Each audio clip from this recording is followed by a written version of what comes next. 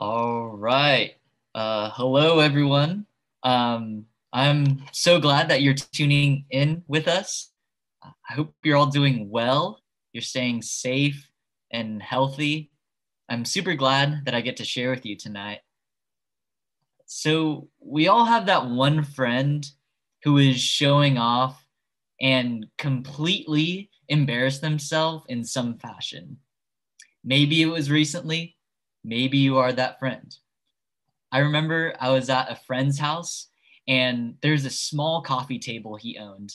He decided to stand on this coffee table and started rocking back and forth and side to side. He started saying things like, "Ooh, look at me, Ryan. You can't do this. You can't do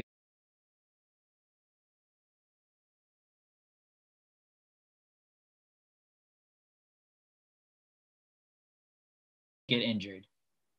The foundation he was on was unsturdy and weak. It couldn't support him. I'm going to talk about foundations tonight, and what I'm talking about is the supporting layer upon which we rest our lives on. For many, this could look different.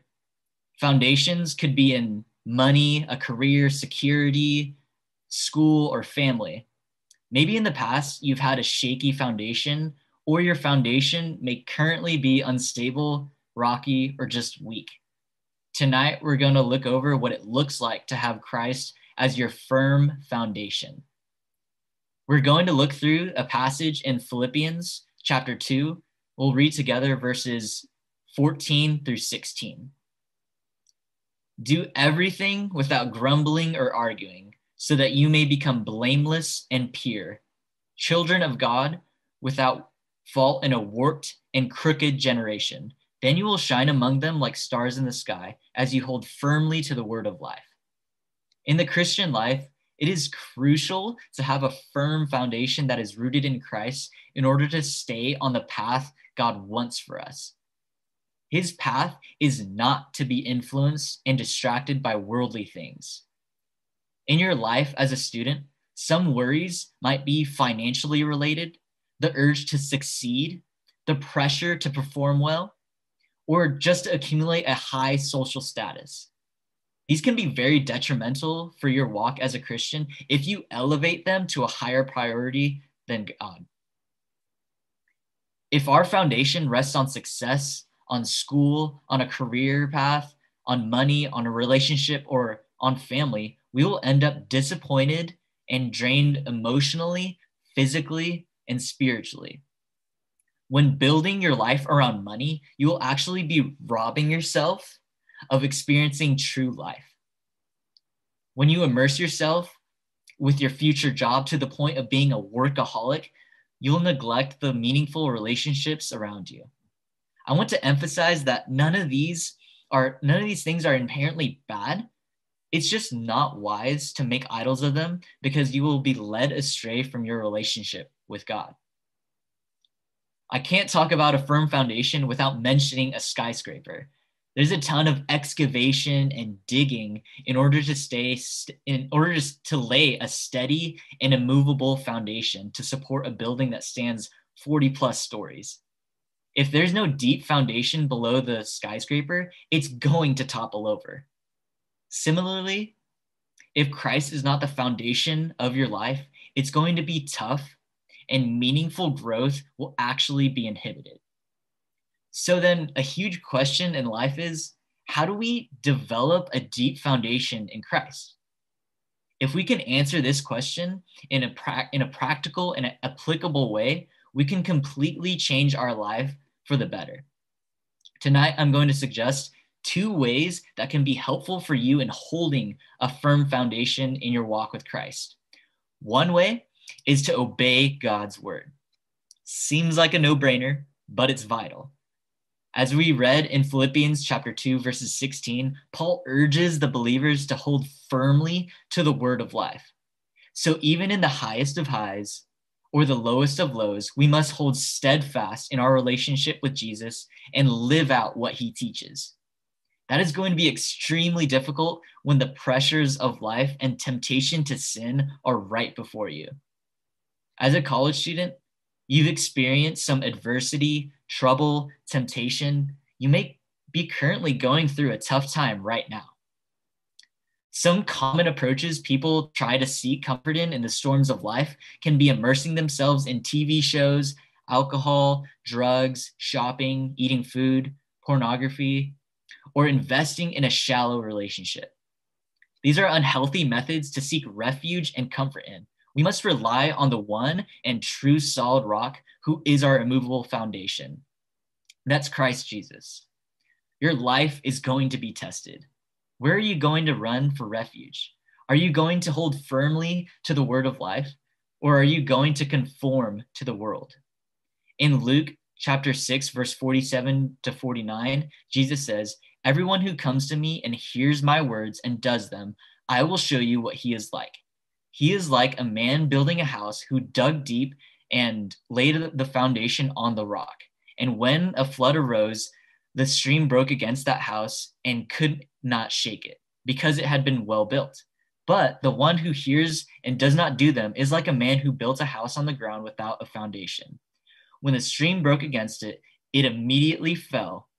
The ruin of that house was great." There are two types of people Jesus is describing in this verse: those who obey him and those who don't. They have different outcomes when the storms of life comes their way. Either they get destroyed altogether or remain steadfast and immovable. A practical way to stay grounded in Christ during the storms is to take a breath, retreat if you have to, and spend time with God in prayer. Another way is to spend time in God's word daily. How more intimate would your time be with God if you woke up 30 minutes earlier to read his word? In the past, I would face issues by pulling up Netflix. I was attempting to escape reality through binge watching TV shows. Inevitably, getting out of this Netflix binge was another obstacle to leave in order to combat the issues that really needed to be addressed. Some time ago, I was going through a season of emotional stress and tension. What kept me moving forward was reading God's word and spending time with him. I would immerse myself in scripture through prayer, meditation, verse memory, and studying the Bible.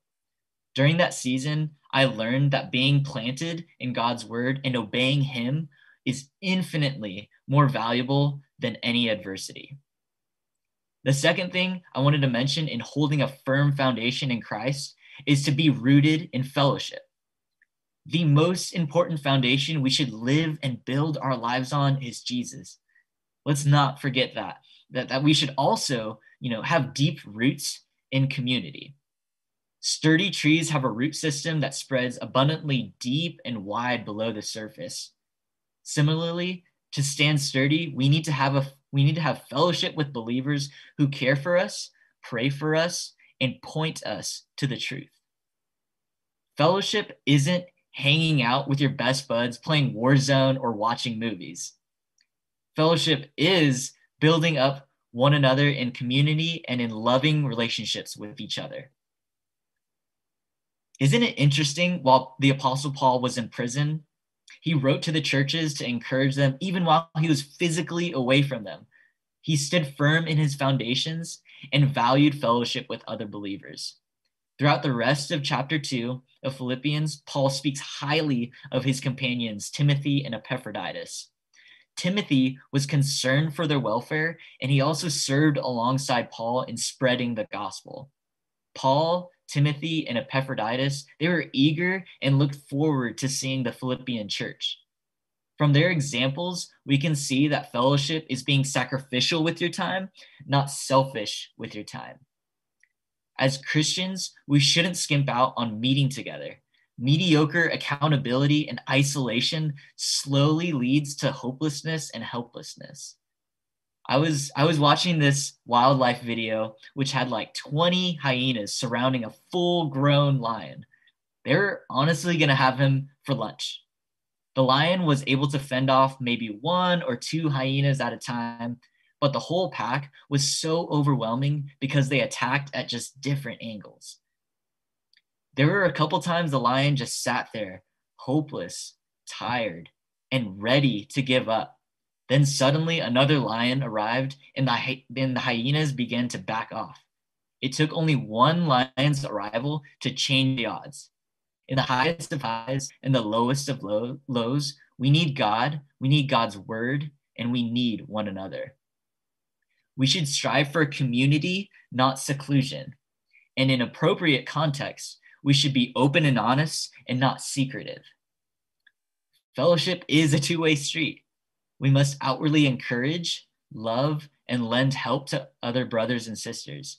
And we must also reach out and communicate the adversities we're experiencing. As we close out, let's look to Jesus as our firm foundation and hold with a tight grip God's word. Additionally, we should continually pursue fellowship by doing life with other believers. The enemy, he's going to do whatever it takes to keep you apart from other believers and ultimately away from God. And when those distractions come knocking on the door, I plead with you to stay firmly planted as a child of God. In doing so, you will be a bright light in the darkness, set apart, not conforming to the patterns of this world. Why don't you go ahead and pray with me? God, I just thank you for today. Thank you for just who you are and just being our immovable rock, our solid foundation. I ask that we all would just hold with a tight grip your word. And I pray that we just live obediently to your word, doing what you have said. And I pray also that we would just strive for fellowship and community with other believers, Lord, people who would just point us to the truth, who would pray for us, and who will be there for us. And I ask that during the times of adversity and the storms of life, that we would just be firmly planted as children of God. I pray this in Jesus' name. Amen.